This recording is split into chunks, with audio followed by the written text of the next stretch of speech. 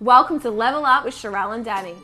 We're here to help you take your health, fitness, and mindset to the next level. It's time to level up.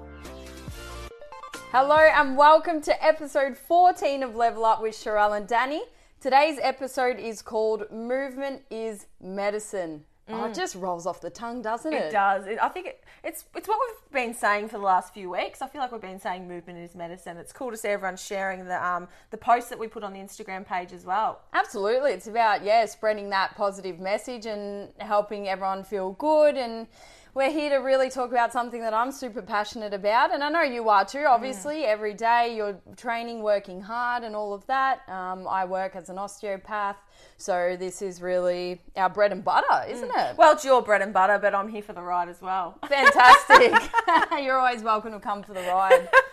So today we've set it up as a Q&A style. We really like how you guys have been sending us questions and we want to see it through your eyes and where you're at and what you want to know. So thank you for always sending those in.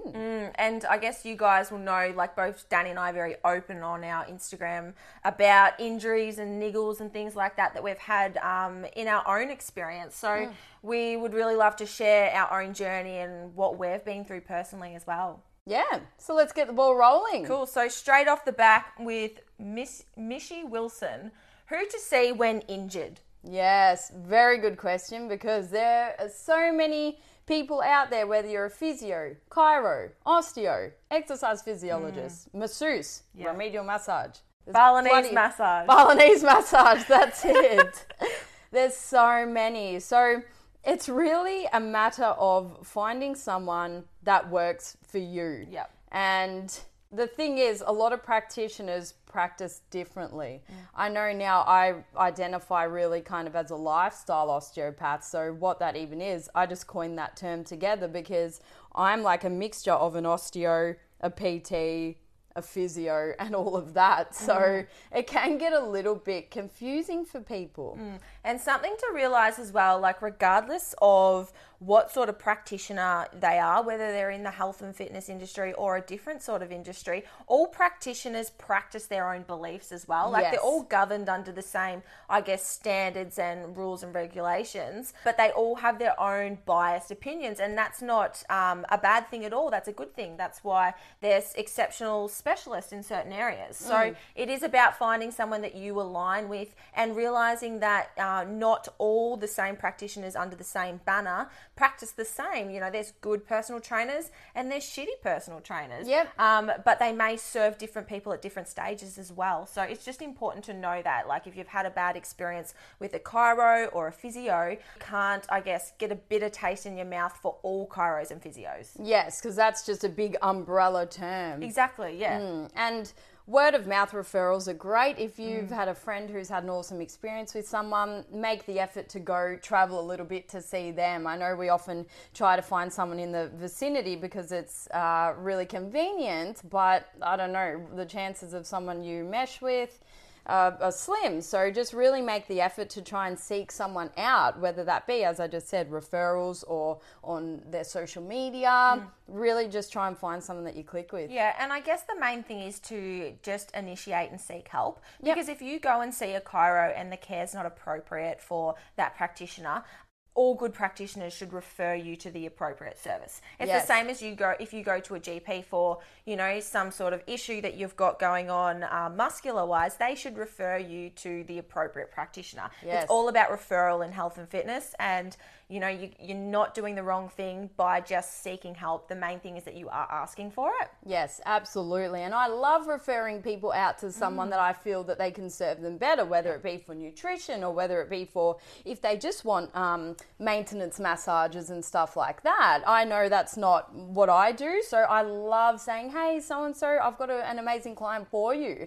And it's just about teamwork. Yeah, and it's about, like, at the end of the day, they just want the best result for you and to serve you. That's what it's all about. So referral is key. So you can't really go wrong. It depends on where you live as well. Do you know what I mean? Like, coming from a small country town, we don't have a lot of those sorts of options. Whereas when you're in the city, I guess guess you've got, at your doorstep any sort of practitioner that you'd want, any specialist. So, it is about, I guess, what you've got available and accessible to you. But just like Danny said, word of mouth really is a good way to go about it. Yeah, absolutely. And always just trust your instinct. Definitely. We can't take everything too literally. I know that they are the professional, but if something doesn't sit right with you, always get a second opinion. Second opinions. Even third sometimes. Yep. And yeah, like Danny said, trust your gut. Like if you're like, oh, I don't know, there's nothing wrong with getting second opinions. Yep. In anything. Dental. Anything. Get second opinions. That's it. Yeah. All right, I think we covered that one. Let's move on to the next question. So this one's from Coco Mel.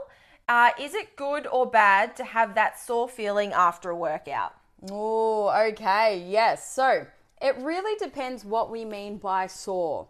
So it's a little bit tricky to describe pain. It can be sharp, it can be dull, it can be an ache, it can be mental pain, emotional pain. So we really need to be present and say, okay, what am I actually feeling? So if anything is sharp and really painful and you're like, oh, I haven't had that before and it just doesn't feel right, then no, that is not normal. But there's a thing called DOMS. Now, you'll know all about DOMS, Sherelle. We crave that feeling. So let's just explain sort of in simple terms what DOMS is. Yeah, so delayed onset muscle soreness generally comes on the day or the following day after we've had an intense exercise workout, because when we are training a muscle, we're essentially breaking down the muscle, putting little microscopic tears, and then it heals back up. So, and that's how our muscle sort of remodels and rebuilds and how we get stronger and grow more muscle tissue. Delayed onset muscle soreness is normal. It doesn't necessarily mean that, you have to be sore after each workout to have had a good workout, but it is expected. And if you are a beginner new to the gym, you will experience DOMS, particularly in, the first sort of month of training or so. It will fade off and get better and you'll get less DOMS, so to speak.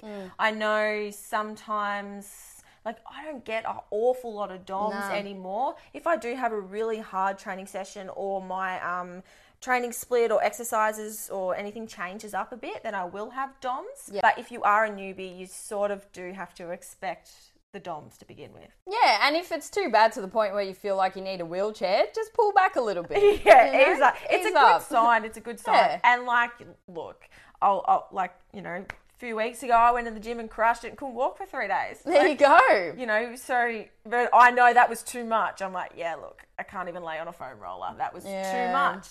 So you just got to go with your gut and everything. And that's why we say to ease into it. If you're new to the gym, just start with, 2 workouts a week or 3 workouts a week and just take it easy. Yeah. So if it's sharp or really sore, no, it's not normal. If it's sort of achy in the muscles that you deliberately worked, then yes, it is normal. Yeah.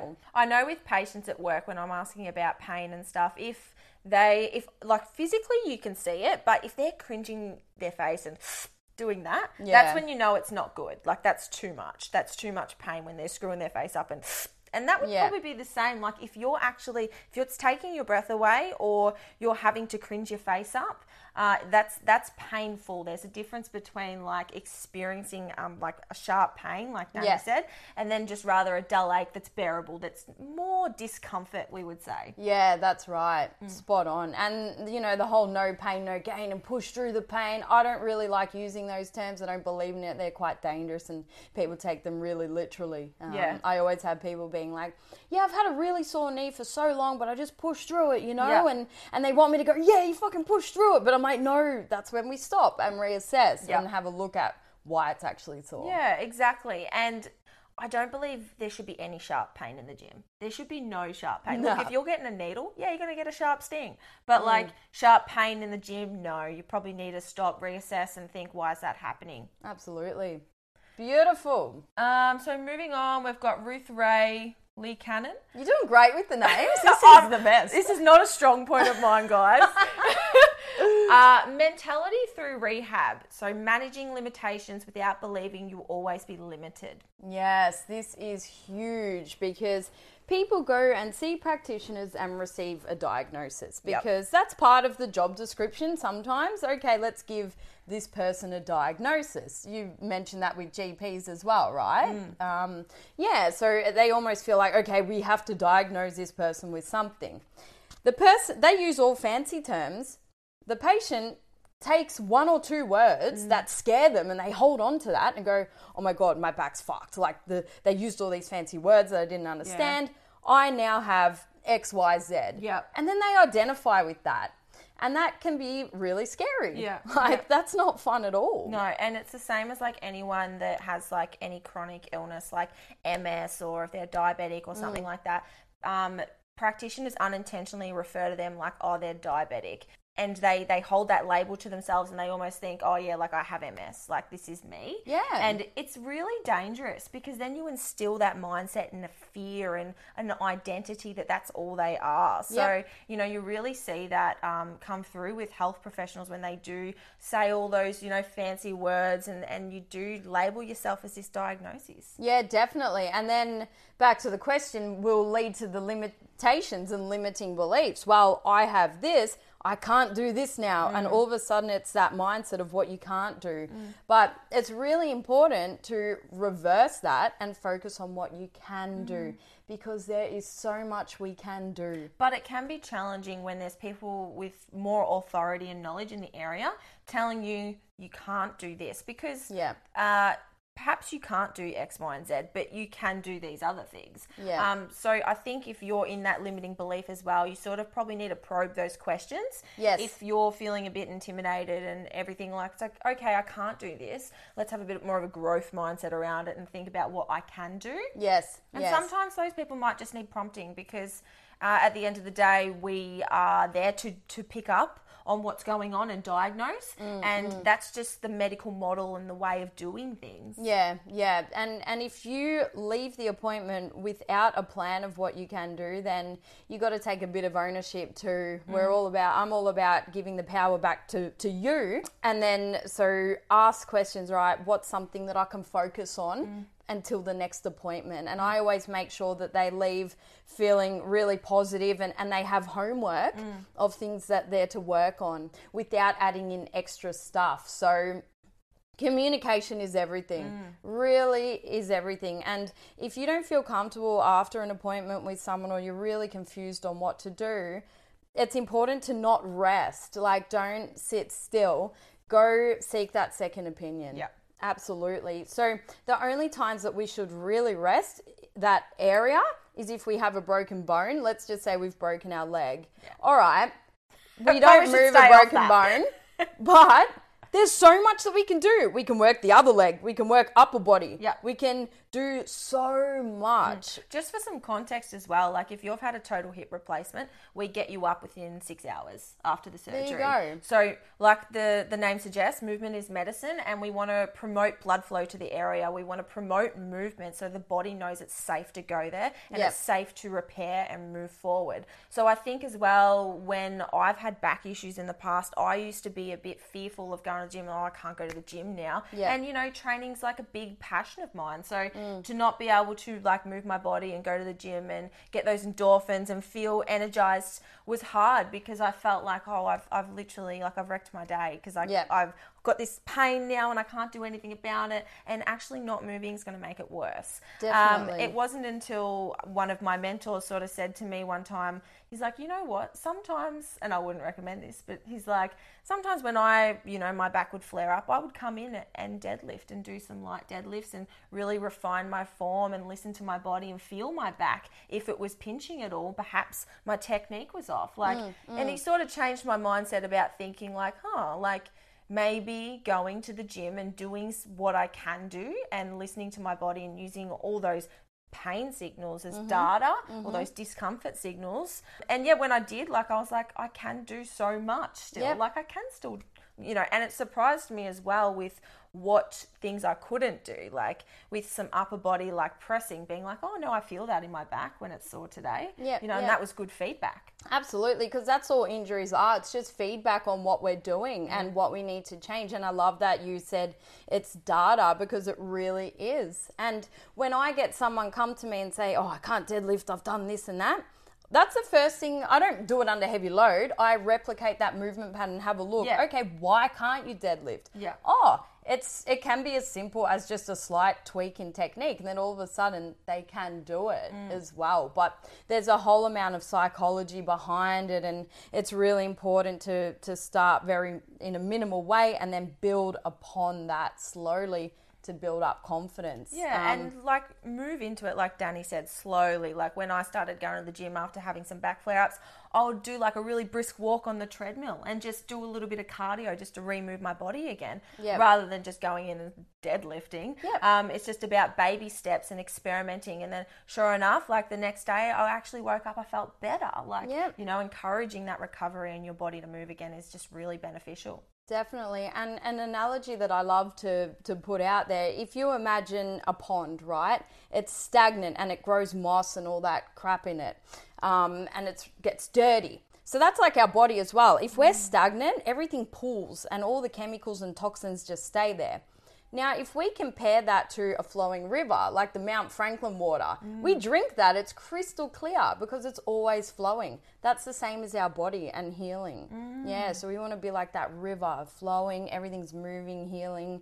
Nutrients get moved around the body, and That's a good analogy. And something that I used to think about as well is like when I would get, this is a bit weird, when I'd get, when I'd get sick or like a weird lump or like something like that, I'd be like, okay, I can go all investigator on myself and like figure out what's wrong with me and then like rehab myself and try and fix it and use it to like grow your knowledge from. Like if you've got an injury, what's going on? Like, you know, figure it out. Like this is great. It's a chance to like prevent any future shit from going on and like be your own experiment. We're our own scientists and experiment. Like don't just put that accountability into someone else, and if you feel like other people are taking that power away from you, then you're really working with the wrong people. You need to be involved in your own care. Yeah, because as you mentioned earlier, it's really about what we're passionate about as well. So obviously I've been a PT for nearly 10 years and we didn't learn much exercise rehab in the osteo degree or in any degree, or, well, not in the PT either. So we don't learn it, pretty much. I just danced around a lot of things there. So much of it's experience and mentoring and everything, and that's what we sort of highlighted at the start, is that, you know, there's more than one way to skin a cat. Definitely. We use that in like every podcast, I'd say. Anyone would all think... these poor cats. All right, there's more than one way to skin a way to what? Skinaroo? I don't know. Skinaroo. Kangaroo. God, I'm just... That's the best. Sorry, guys. What is another analogy for that? There's two sides to every story. The early bird catches the worm. Anyway, moving on. Just on that, so focusing on what we can do, and we are not our diagnosis. Seek help. Moving on to the next question now. MLyn7728. Oh, yeah. How to recover from bulging discs in back, L5S1, been battling it for over a decade. Oh, this fantastic question. So, Emlyn. Before we get into it, Dr. Danny. Yes. Bulging disc. What is it? Okay, so we often hear the phrase, I've slipped my disc. Now that's different to a bulging disc because the thing is, we can't actually slip a disc. They don't slip, they don't go anywhere. We have fluid, without getting too technical, we've got our bones in our spine, and then in between each bone is a little sac of fluid. And that takes force and pressure. So if we always repeat a movement such as bending forward all the time, under load, what can happen is the fluid can push back a little bit. It doesn't slip. It just bulges a little bit towards the back, and that can cause pain when it presses on a nerve, for example. And then the pain can go down our leg or something like that. So in order to recover from bulging discs, so this happened over a decade ago, guaranteed it's healed because tissues take probably maximum 6 to 8 months to heal. Yeah, so it's definitely healed. Now, what's probably remaining is the patternings in our body and our posture. So, for example, if you hurt your back when bending forward, there can be many weaknesses around that, such as a weaker core, weaker glutes, poor posture, things like that actually caused that. So rather than resting, it's really important to look at the movement saying, okay, which ways am I comfortable in moving, i.e. bending forward, bending back, and we need to strengthen the opposite. Because that's what rehab is. We spend a lot of time in one posture, whether it be at a computer, bending down with shit form. Now we need to strengthen the opposite. There's no need to fear movement or disc bulges at all. And a great quote that I read before was that there is no such thing as a bad posture, just one that we spend too much time in. So, you know, some people that are, you know, getting these back support things in the car and everything like that, well, why not just have a look at how you're sitting in the car and address that posture? You know, we're often told pull our shoulders back and sit up straight and really explore that neutral spine and what is giving you the pain. And I guess when she says been battling it for over a decade, well, is it the bulging disc or is it the movement pattern? And that's what you really need to break it down to, is like, I was the same. I was like, oh, my back. Well, it's like, okay, well, what really pisses my back off? Like what exercises piss my back off? It's not the barbell, it's certain movement patterns, or it's certain volumes, or it's certain intensities, or it's all of the above combined together. So you need to like break that down. You know, it's not that leg press. It's that movement pattern. Definitely. Do you get it when you do a high bar squat as well? Like, you just need to look at what's causing it. Yep, and it's really important with discs. So the main thing is, if there's a presentation in the lower back, it's related to the hips and cores, hands down, because our glutes don't work well, our cores on holidays as well. The lower back's going to do all the work. And of course it's going to get pissed off. I'd be pissed off if two of my friends were at the beach and I was always working. Yep. So it's like, you know, and it gets angry because it's working so hard. Yeah. So rather than focusing on always attacking what's strong, i.e. what's tight. Oh, my lower back's so tight, I need to stick freaking 100 needles in it. No. Leave the lower back because it's freaking working so well. We need to strengthen the core and the glutes. Yeah. And let them bloody come to the party and do some work. So there's no need to fear the disc bulges. Just strip right back, build a solid foundation, glutes, core, get them working, and then progress. That's how it works. And I guess something simple and constructive that we could share with you is both Danny and I actively prescribe like the McGill Big 3 for stabilizing the core and the spine. Strengthening the core and stabilizing the spine. So doing those real basic movements like planking, bird dogs, and then some glute exercises, activating your glutes properly, like what we spoke about in one of the other episodes.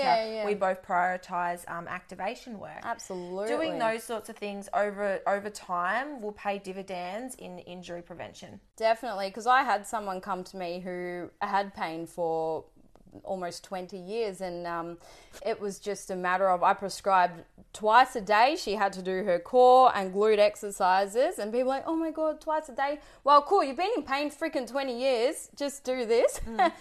Sure enough. Dr. Danny, how long have you been in pain for? All right, cool. You know, just you owe yourself this time. Yep. Do it, and then sure enough, with some changes she became pain-free. Now I'm not saying that I can just help everyone, but it's just very similar patterns to everyone. We all sit down in a car bloody all the time. We are overusing our lower back. All right, cool. Core and glutes. Focus on that. And we do live in a world these days where we are in that forward hunched position all the time. So like encouraging yourself to get out of that, you know, like laying on the ground for a little bit. I squat sit a lot of the time, like just putting yourself into different postures and positions and just get into the gym and moving your body properly. Yeah, and if you're unsure, again, ask for help. We've got a lot of exercises on our page that I love sharing and all of that, so that I use with my clients too. But yeah, there's definitely a lot that we can do for bulging discs. Cool, I'm going to leave you with this name. No, you have to say it. Okay, a great question from Kanal Yad Havana 09. Beautiful. How'd I go? Very cultural. Well done. Will you be able to hold a flexed spine, like sitting in a car, without symptoms after a disc injury? Great. And then this also crosses into the next question from George Gibson. Oh, this is testing my eyesight. Well This done. computer's quite far away. I can't read. How to fix excessive lumbar lordosis. So basically, these two people are asking. One person's asking, okay, we're bent over a lot. The other person's asking, okay, my spine's backwards. So you know how chicks stick out their butt on Instagram and all that? And I used to do it. What's KK? Kim Kardashian. Yeah, you know, stick the glutes out. That's lordosis. So basically, under load, how to fix both of those, so whether we're sitting in a car or we have a barbell on our back, is to strengthen the opposite. Kunal asked about bending forward, so we need to strengthen him bending back. George mentioned bending back. We need to strengthen them bending forward. So it's really just about creating a solid foundation that's equal on all sides. And then, yes, you can do it. Yeah. I think a big missing piece of the puzzle is core strength. Oh, yes. Isn't it? Like, yes. Like, I don't That could be the podcast. Just that sentence, the end. You can never do enough, guys. Like, unless you're planking for 24 hours of the day. Like, I challenge you to try and do too much core. Is there a thing? Core muscles too tight? No. Actually, no, because we're all lazy and we don't breathe properly. We're all breathing into our chest, not into our belly. So ideally, in an ideal world, we should be doing a quick 30-second plank either side twice a day forever, really. Yeah, because so we don't. Naturally, you know, you'd be crawling on the ground and would be doing all these movements, and it's why I guess a lot of people that do yoga and all these sort of flow movements, like generally like really flexible, don't have a lot of back issues. They've just got abs of steel. But the thing is, if you got a yoga person to go try and power lift, they'll be cooked because they're not stable. So it really depends on what your actual goal is. Now, I'm not saying yoga and Pilates is bad because it's actually amazing. We spoke in last week's podcast with Hattie that there's a time and a place for everything and everyone. It really just depends on your sport because there's no way you'd have a big powerlifter about to squat 200 kilos wanting their spine to be bendy. You know what I mean? But then you wouldn't want someone who participates in yoga to be as stiff as a powerlifter. Yeah. As long as there's no pain, then we're good. Yeah, and it comes down to you as well. Like, some people may never have to, you know, plank twice a day. And some people may have to. And unfortunately, that's just life. Yeah, there's worse things that we can be doing. But one thing that I do want to mention is we can't actually ever get out of alignment. There's no such thing. I get people come to me in the clinic saying, my rib's out. I'm like, where is it? Is it in your hand? Did you pick it up? Like, where is it? My spine's out. No, it's still there. Like out in the town? Where is it? Where's it going? Why didn't you invite me?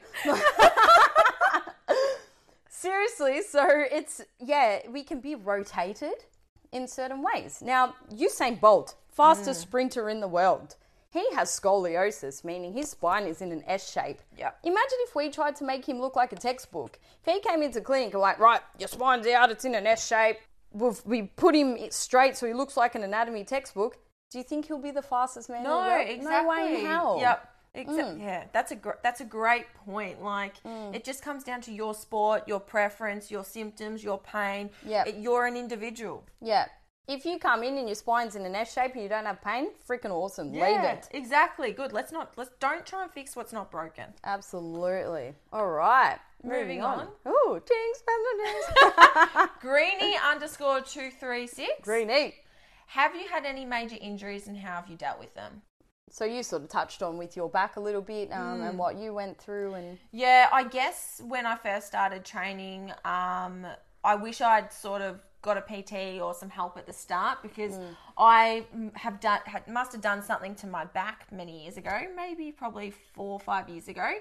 And it's just been sort of a little bit of a chronic issue from now on. And I occasionally still get flare-ups, but 2 years ago, they were so frequent. They were like weekly. And it was so frustrating because I'd be like, couldn't go to the gym or I was in fear of going to the gym when I'd get these back flare-ups and I couldn't pinpoint what I was doing wrong. Now I'm sort of breaking down all these other little niggles and issues that I've got and, you know, you refine and just get better. But over time, like I managed to sort of really space those flare-ups out to sort of, you know, they were weekly and then they were monthly and then they were every second month and now they're sort of 6 monthly. And when I do get a flare up, I know what I've done or I can pinpoint as to like what's happened. You know, I've been in a bad posture, sitting down all day for too long. And for me, that does flare up my back. I know that my core needs work. Like I'm constantly doing lots of, side planks and lots of core activation before I squat and deadlift. And that's just something that I'll forever have to do. So it is just about... But we all do, to be honest. Yeah. Before we squat and deadlift, we need to be warming up and activating our core and glutes and all of that. Keep going. So yeah, like I've learned a lot about my personal case, and I get a lot of messages asking like, how do you rehab yourself and all this sort of stuff, and I'm really reluctant because it's been such a big journey for me, because even now when I look back at my check-in photos from years ago, I'm like, wow, look at my anterior pelvic tilt there, it's huge. So meaning her... KK. Yeah, her bum's sticking out. Yeah, like I had such an excessive, even my rib cage sort of shifted forward.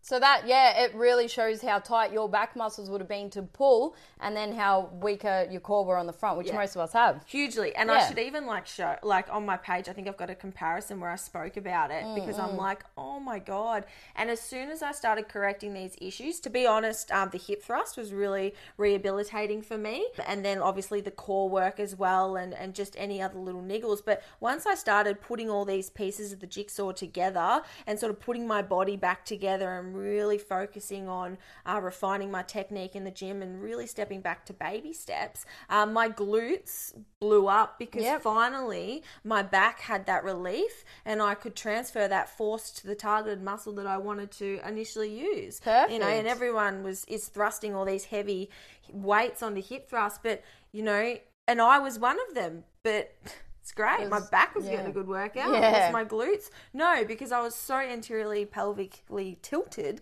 that I couldn't scoop my pelvis up. Yeah. So that's when regression is perfect. So always starting on the floor. And a lot of people who I've had come in being like, I thrust 100 kilos. They can't even do it properly without weight. It's like, shit. Yeah, I know, I hold their head. I'm like, go.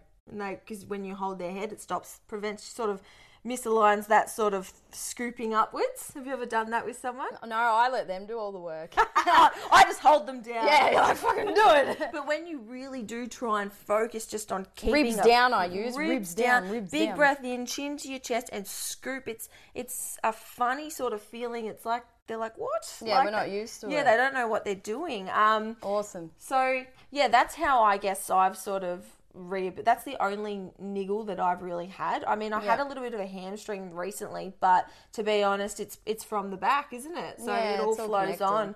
But it's been good, and I'm not fixed. I'll forever be probably rehabbing myself. Oh, see, I don't like that language one bit. Oh, God. There we go. Dr. Danny. Perfect.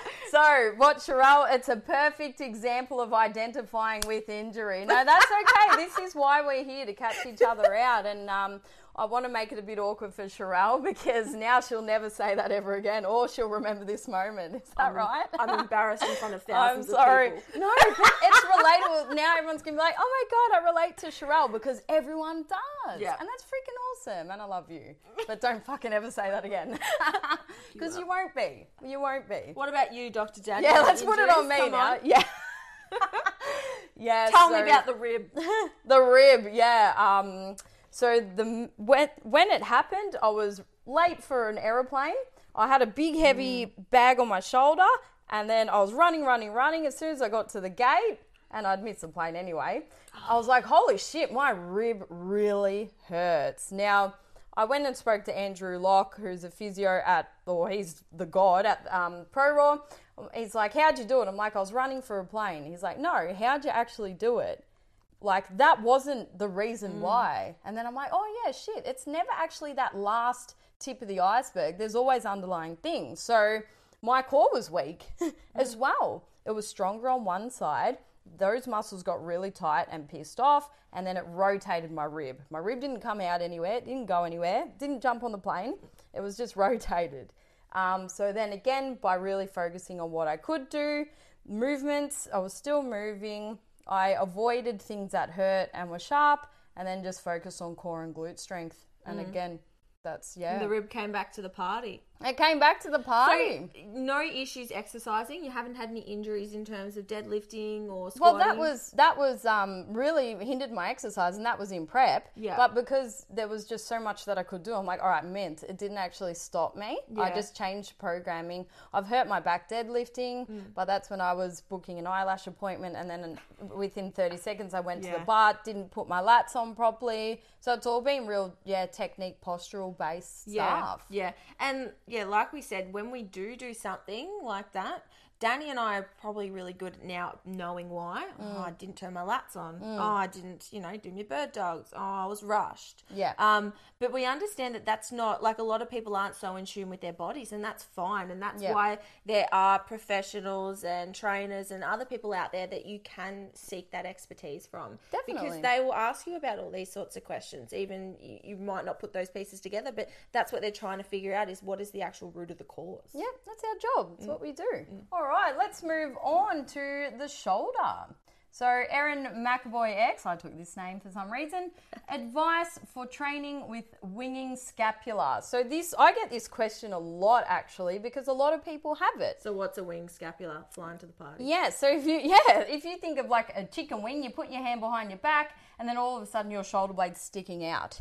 So we have a lot of muscles that attach to the shoulder blade, from the top, from the sides, front and back.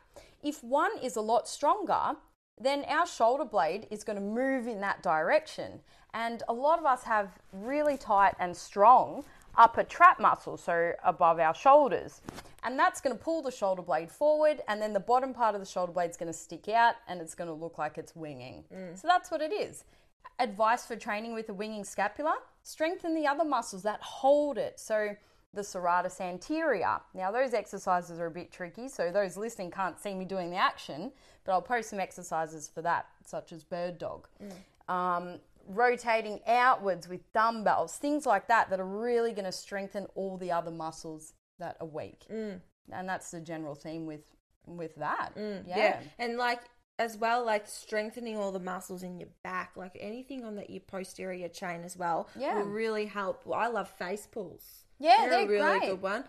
They're all awesome. The thing with a lot of these sorts of exercises is that you're supposed to do them with a light weight, because the light weight is heavy for those muscles. And I think that's what a lot of people do, is they're yanking at the rope when they're doing face pulls, and they're not, really controlling the movement, squeezing the muscles, and it's not like a leg press. No, definitely, you're spot on, and that's when the upper traps will work, because they love moving under momentum and heavy load. Yeah, we're trying not to let them. Yeah, we're trying to use the weaker muscles. Yep, and then on to the next one. Me. Yep.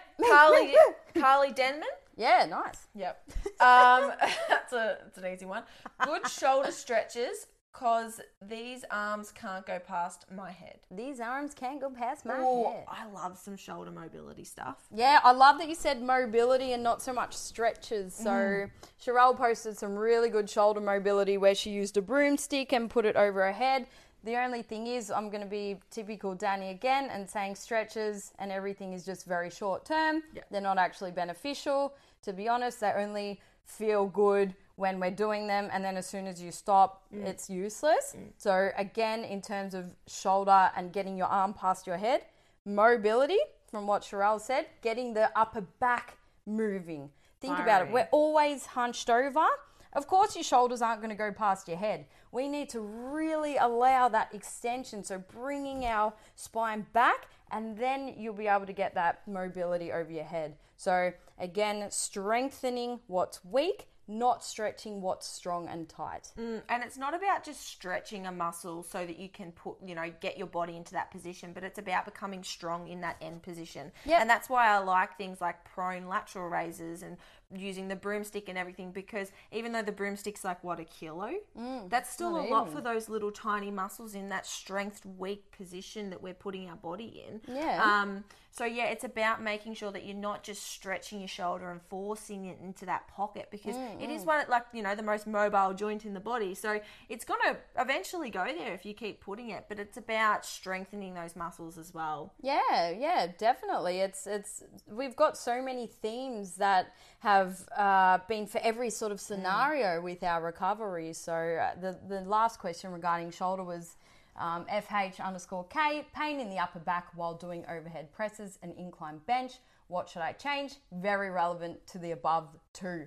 Strengthen all the muscles around the shoulder blade, allowing it to sit in a comfortable, safe position, and then adding that mobility through the upper back, and then you'll be able to, with good technique, press overhead, bench on an incline or flat, pain-free. Yeah.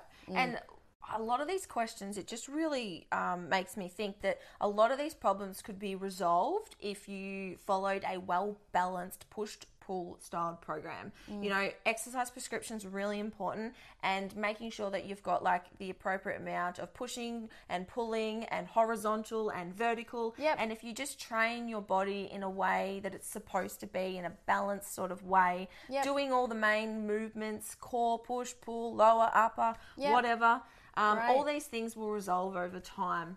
Definitely, and that was brilliant. And just to add in one more thing, using unilateral work, so one side at a time.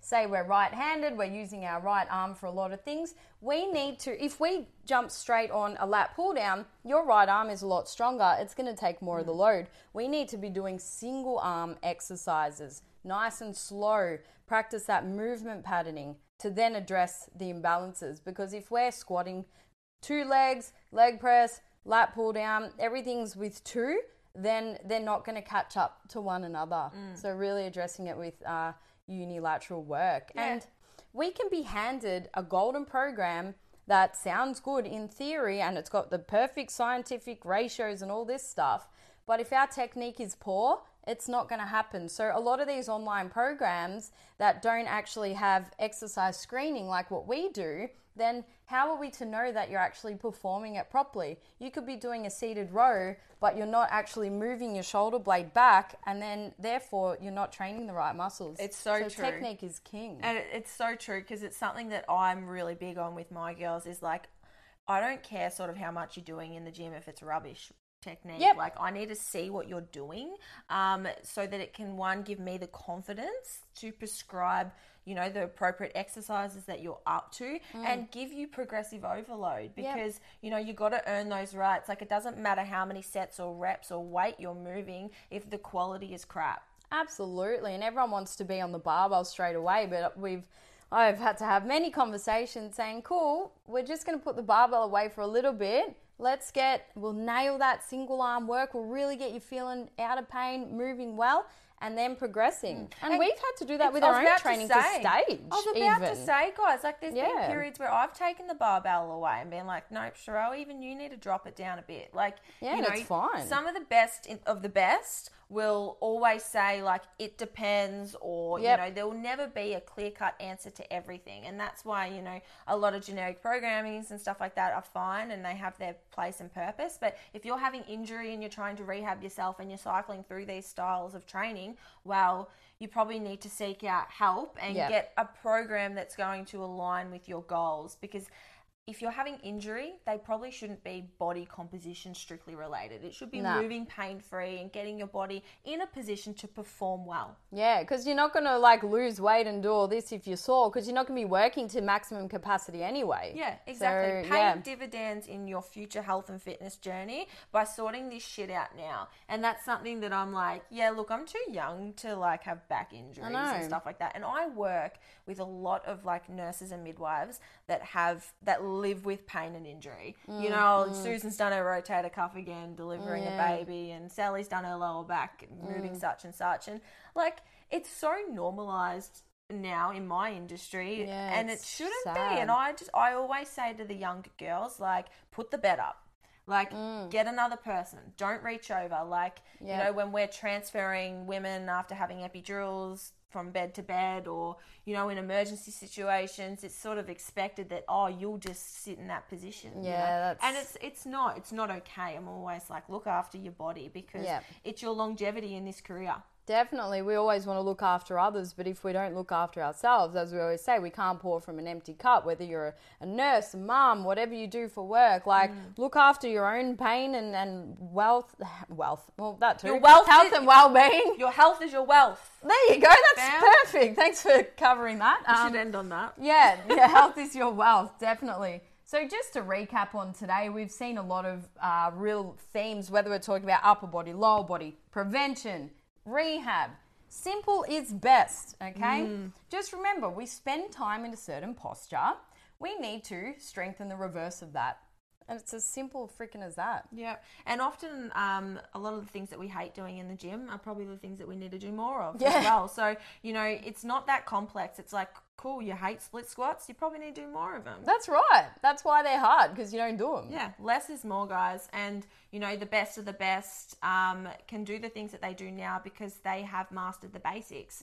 And a lot of people miss that basic step at the start. And I think it's because as well, you know, with social media and everything, we see the high reels and the advanced and the 100-kilo squats, and we don't see them starting with the broomstick on their back. And, but that's a fundamental part in all of this. Yeah. So I suppose it's our duty now to really show what we do from start to finish of the workout and really demonstrate. We do start with the broomstick. And if that's something that you guys want to see more of from Danny and I, because like I don't think I have anything on my page squatting with a broomstick. Like if the real basic stuff, like I know Danny has a lot of informative videos in regards to technique and things like that, but you know, I'm sure we have some dirt that we could dig up on our old stuff. So let us know if that's something you want to see more of. But thanks again for tuning in today, and episode 14 being a couple of days late. We do apologise for that. But if you did get anything from this episode itself, please do take a screenshot, share it on your Instagram story, tag myself, tag Danielle, and tag the Level Up Podcast. Hashtag movement is medicine. Oh yeah.